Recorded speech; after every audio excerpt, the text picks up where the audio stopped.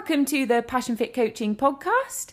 This podcast is hosted by my husband Tom Ward and it is produced and directed by professional athlete Lydia Dant.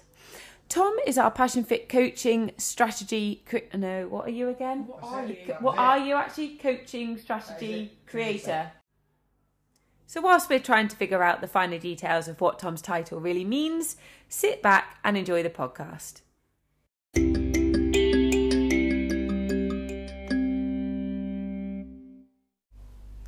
Right, okay, so this week it's myself and Lauren. Hello. Hello. And this week I'm going to do a Q&A with you, Lauren. Fantastic. So I've got a few Exciting. questions ready. I know. I've got a few questions ready so we can find a little bit more about you. So, first question, are you ready? I am absolutely ready. I'm ready for everyone to know a little bit more about me. So let's just start with, if you just want to give us a bit of an insight about you, your background, how you got into sport, and what kind of led you on this pathway that you're on now. Yeah, absolutely. So, where do I start? So, I've always really enjoyed sport. And ever since, a younger age, I've tried or participated in lots of different types of sports. And I've always enjoyed both the physical activity of it, but I've also really enjoyed the social element, the teamwork element to lots of it as well. So, since I was young, I've tried all sorts of sports. So swimming probably being the primary one from the age of, I think about sort of 7 to 14. It was that age where, your social life started to get a bit cooler. So I really regret stopping swimming at about 14. And that was really thanks to my stepdad. He sort of really encouraged me to get into that. And just as a slight side note, honestly, I can't recommend enough the benefit of swimming at a younger age and the sort of advantage that gives you later on. But I also played netball for quite a long time, and encouraged my mum to let me also try. I think did some tap dancing at one point, some street dancing.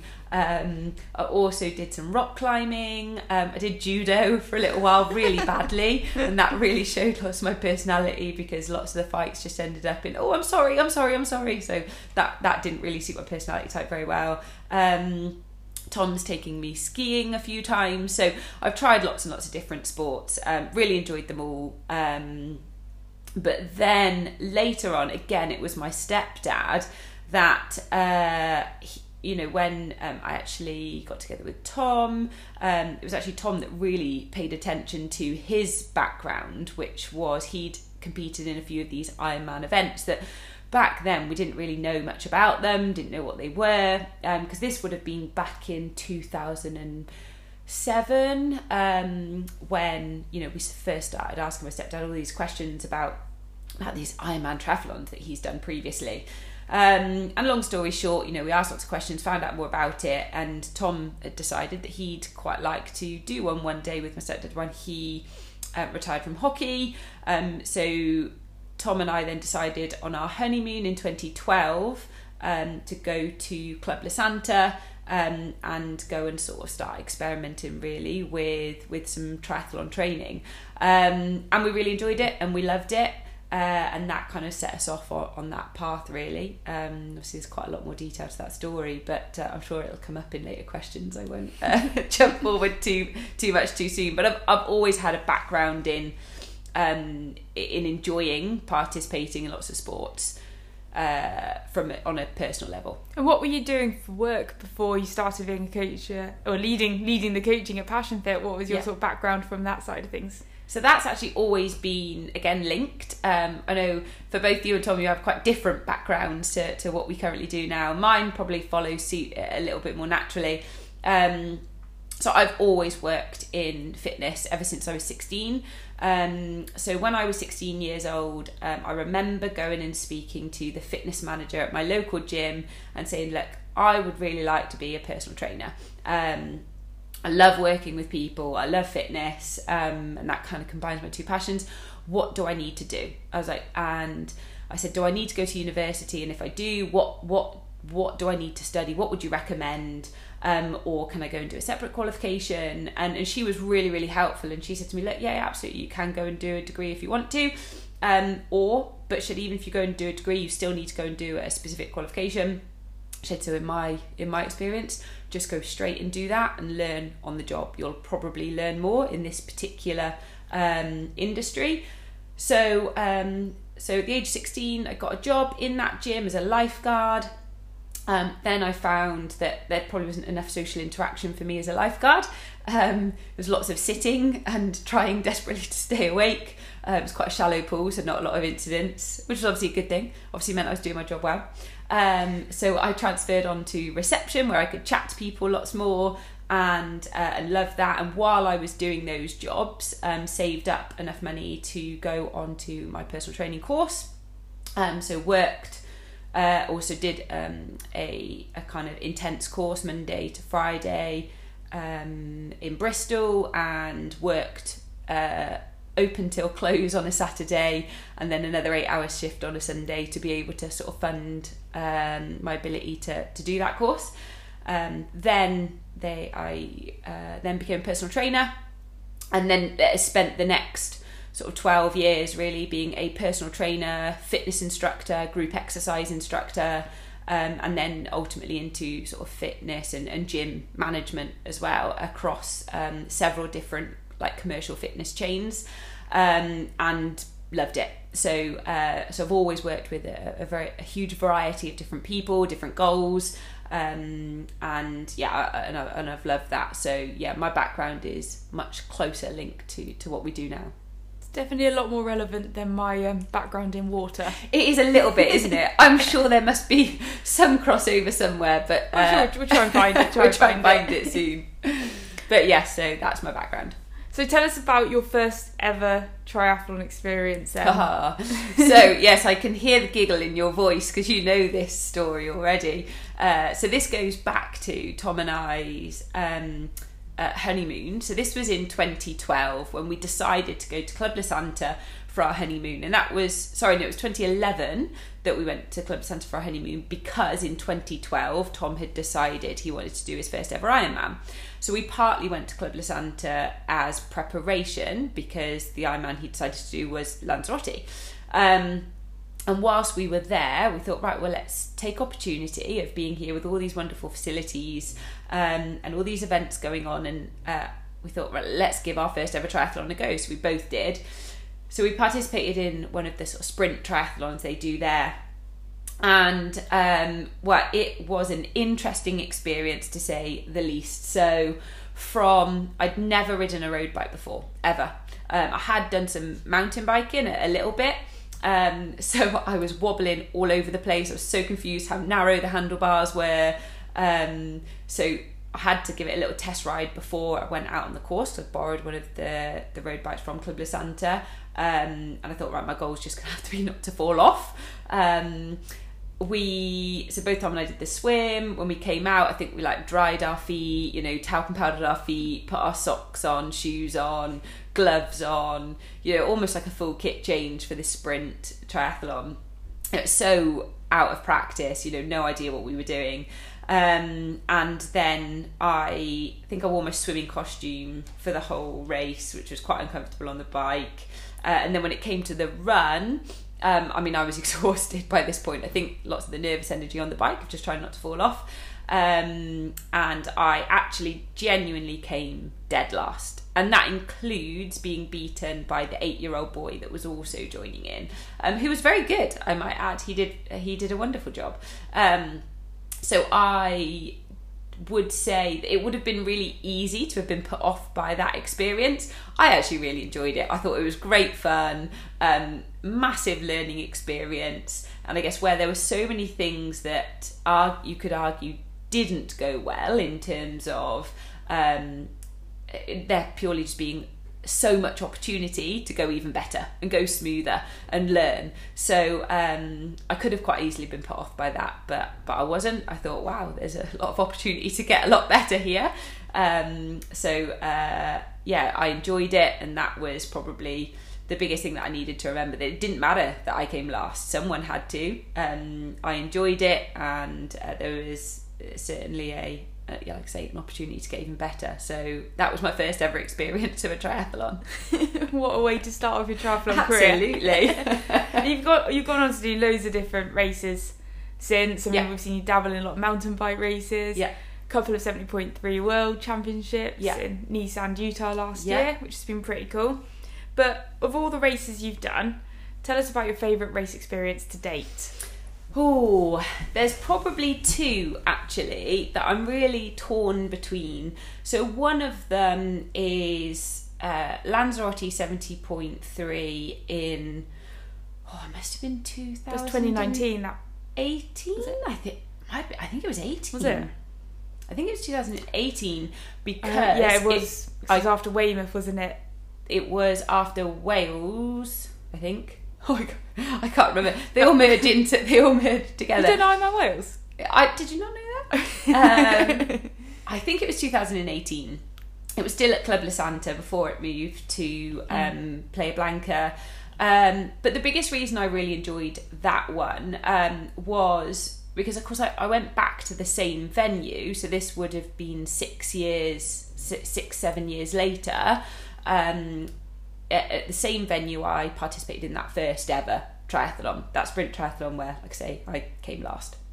So sort of 6-7 years later, went back to Club La Santa, did the 70.3 there, and, you know, had over that period of time trained really hard, learnt lots, got some things right, got some things wrong, but learnt from them all. In that time, built a bit of a community together as well, so had lots of people to train with and learn from. And then two things really. One, it was just wonderful to go back there and share it with lots of the athletes that we had spent so much time training with. But also it was a bit of a representation for me of the journey that I'd been on. So at that event, I was in the 25 to 29 age group at the time, and I won my age group, which is where the Nice qualification came from. But it was really, for me, a bit of a, you know, if I'd given up after that very first race, having come last, that would have never happened. You know, I'd have never gone on to then go back there 6-7 years later and then and win my age group, which you know, don't get me wrong, there were still lots of things that I could have done better, but it was more around for me, the biggest learning was actually if I'd given up because of how that first race went, you know, I never would have experienced this day. So that was really cool. I really loved that one. And the second was the Utah 70.3 World Champs. Again, biggest reason was because we had 11 of our athletes there. I think it was 5 men and 6 women. I think so, yeah. We actually had more women than men, which was really nice. We did indeed. And again, it was a bit of a representation of one of the goals going to that race was, let's go as a community, let's go together. We spend so much time training together, and let's share this journey. And we managed to, you know, work with our athletes to qualify so many of them to be there with us, that it was just the feeling on the day of sharing the course with people that have been such a big part of your journey. And, you know, not just them for me, but obviously, you know, hopefully me for them as well. You know, that was quite a unique experience, and something that from a memory point of view, you know, I can't remember what splits I did on the day, what time I did on the day, but what really stands out to me and something that I'll always remember is the experience on the day, is seeing the other girls out on the course, waving to them, you know, and then the next day being on the sidelines to support the men as well, seeing them all smiling, seeing them all achieve things that many of them thought they'd never be able to, perhaps when they first started their journey. So that was a really cool experience as well. So they're probably the two races that stand out most for me. Thing is, like you said, I love that bit around going back to Club La Santa 70.3, because like you said, if you'd have kind of become really despondent and demotivated after that first ever experience, like you wouldn't have gone on to then have that experience, but also the 70.3 Worlds at Nice as well. And that was cool. So we had, again, probably about 11 or 12 athletes. Yeah, we had quite a few there, And then that motivation to then do that again, to then continue to go and do Utah, it's like flipping awesome, isn't it? Really cool. just keep on chipping away and just seeing where it goes. And like, I think for me, because I loved Utah as well last year, like, because we had so many athletes going, and bearing in mind we've only got, I mean, between sort of 25 and 30 athletes, so nearly like 50% of our athletes had all qualified for 70.3 Worlds. And I bet if you would have asked every single one of them, would they have ever imagined that they'd be on the start line of 70.3 Worlds? Exactly, they'd have never ever thought that's the case, and myself included, and probably you as well. Yeah. So it's just like, it's icing on the cake stuff, isn't it? Go and share those experiences. It really is, and I think that's what people forget. And you know, it's something, you know, I know we've had the 70.3, the 2023 70.3 World Champs on this weekend, and quite a lot of the athletes I spoke to before heading out there, you know, athletes I've worked with in the endless pool, or you know, we've helped in any way, shape or form leading into it. You know, one of the biggest things I've reminded them all is just go out and really enjoy it, make some really special memories. You know, and of course I understand that you want to go and represent yourself well on the day in terms of your training. You want to execute the race to the best of your ability, of course. But when you look back in 5 years, probably less, 1 year to be honest with you, it won't be the time that you did that will be the biggest thing you remember. It will be the experiences that you had out there, the people you shared it with. I promise you, in 5-10 years time in particular, there'll be the things that you look back on. So, and they're certainly the things that I look back on. Totally agree. And so you've been leading Passion Fit for a few years now. Yes. Quite swiftly popped in, chucked Tom out. I think the social media post that was actually put up is my hand palming his face. To take a back step, actually, for those of you that might remember that post. Yeah, I do remember that one. And so you kind of like, obviously delegated the hoovering and the cleaning to Tom. Largely, yeah. And have taken the lead as head coach. Yeah. So what is it that you love about being a coach? I think really the biggest thing that I love about being a coach, and I actually think that this might surprise some people out there, it might not, but I think the thing that I love most about coaching is also the thing that a lot of people worry about getting a coach. So out of all the athletes that I coach, I couldn't say that any two are the same in terms of their goals, their personal circumstances, their experiences, what accomplishment really means to them. So what's important to them, their personality types, how they engage with me, how they interact with me, how they communicate with me, how they like to feed back on their sessions with me. You know, all of them are so completely different, and I love that. I love working with the different personality types and really helping each one of those individuals work out what we use the word accomplishment because you know, we think that the word success probably links to too many things in life that we're actually trying to help encourage people to steer away from, and I'm sure that will be delved into much deeper in a whole separate podcast. But just to give some context of why I keep using the word accomplishment, you know, to each one of them, what accomplishment means to them and what it's important to them is so very different. And I love working through that process of, it's not about trying to create a textbook journey or that their goal should be to try and, you know, do a race at in this time or hit this certain result, or even to do a race at all. Actually, it's about a much bigger journey, and so I love working with each individual to really work through what that looks like for them. And that what it does look like for them is totally different to each other, and I love that diversity. But like I say, I think it's something that puts people off wanting to get a coach, that a coach only wants to work with a certain type of personality. You know, we were having this conversation earlier, and I think it's common to think that, you know, a coach wants to work with an A1 personality type, someone that wants to go to the World Championships and podium, and it's certainly for us anyway, it's not true at all. I just want to work with people that have some nice clear goals. They don't have to be race goals, they can be personal development goals, and are just really keen to achieve them, work with me to achieve them, and in the meantime really engage and add value to our community as a whole as well. So yeah, that's what I love most about coaching. And here we go, on the flip side of that, What's the thing you find the hardest about being a coach?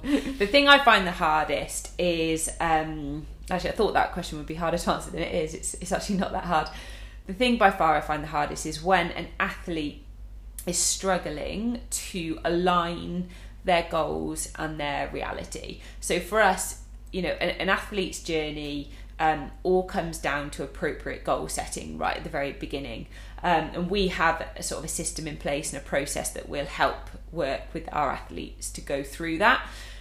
Usually when that goal setting process right in the early days isn't set appropriately, it just leads to a journey of lots of frustration, not just for the athlete but for the coach as well. So if, for an example, an athlete says they want to achieve a certain goal but their reality isn't aligned with that, and that might be because of what they physically are able to do in terms of time commitment, because they've got, you know, a family with children and journeys that the children might be on that they want to support in terms of taking them to their cricket matches, their rugby matches, their dance lessons, whatever it might be. They might be working a full-time job, so their time commitments may be restricted.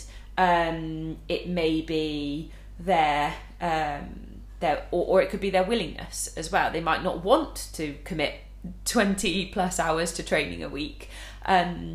So the thing that I find the hardest is when an athlete has a goal that doesn't align with their reality. So it's going to likely be a frustrating journey for them unless they can find some alignment in those two things. But then that's largely what our job is to help them go through that process. But until one of them is aligned, either the goal is adjusted or the reality is adjusted, it can be a really frustrating journey. So it's the thing that I find the hardest, but then when we help them overcome it, also one of the most fulfilling parts of the job as well. And you're constantly, I see you like working relentlessly every day with your athletes and how you support them, and also how you've developed as a coach over this time as well since you started. What's the biggest thing you've learnt about being a coach and how you've been able to help others about yourself? Oh, good question. That was one I kind of snuck in there a little bit That's as well. All right. That's okay. Let's have a think, because there's probably lots of things, but I'm trying to think of perhaps the biggest thing that I've learnt. I think the biggest thing that I've learnt is that my role is to support and facilitate the athlete's journey rather than do it for them. Obviously I can't do it for them, and my natural personality trait can be to fall into what we call like a nurturing parent role.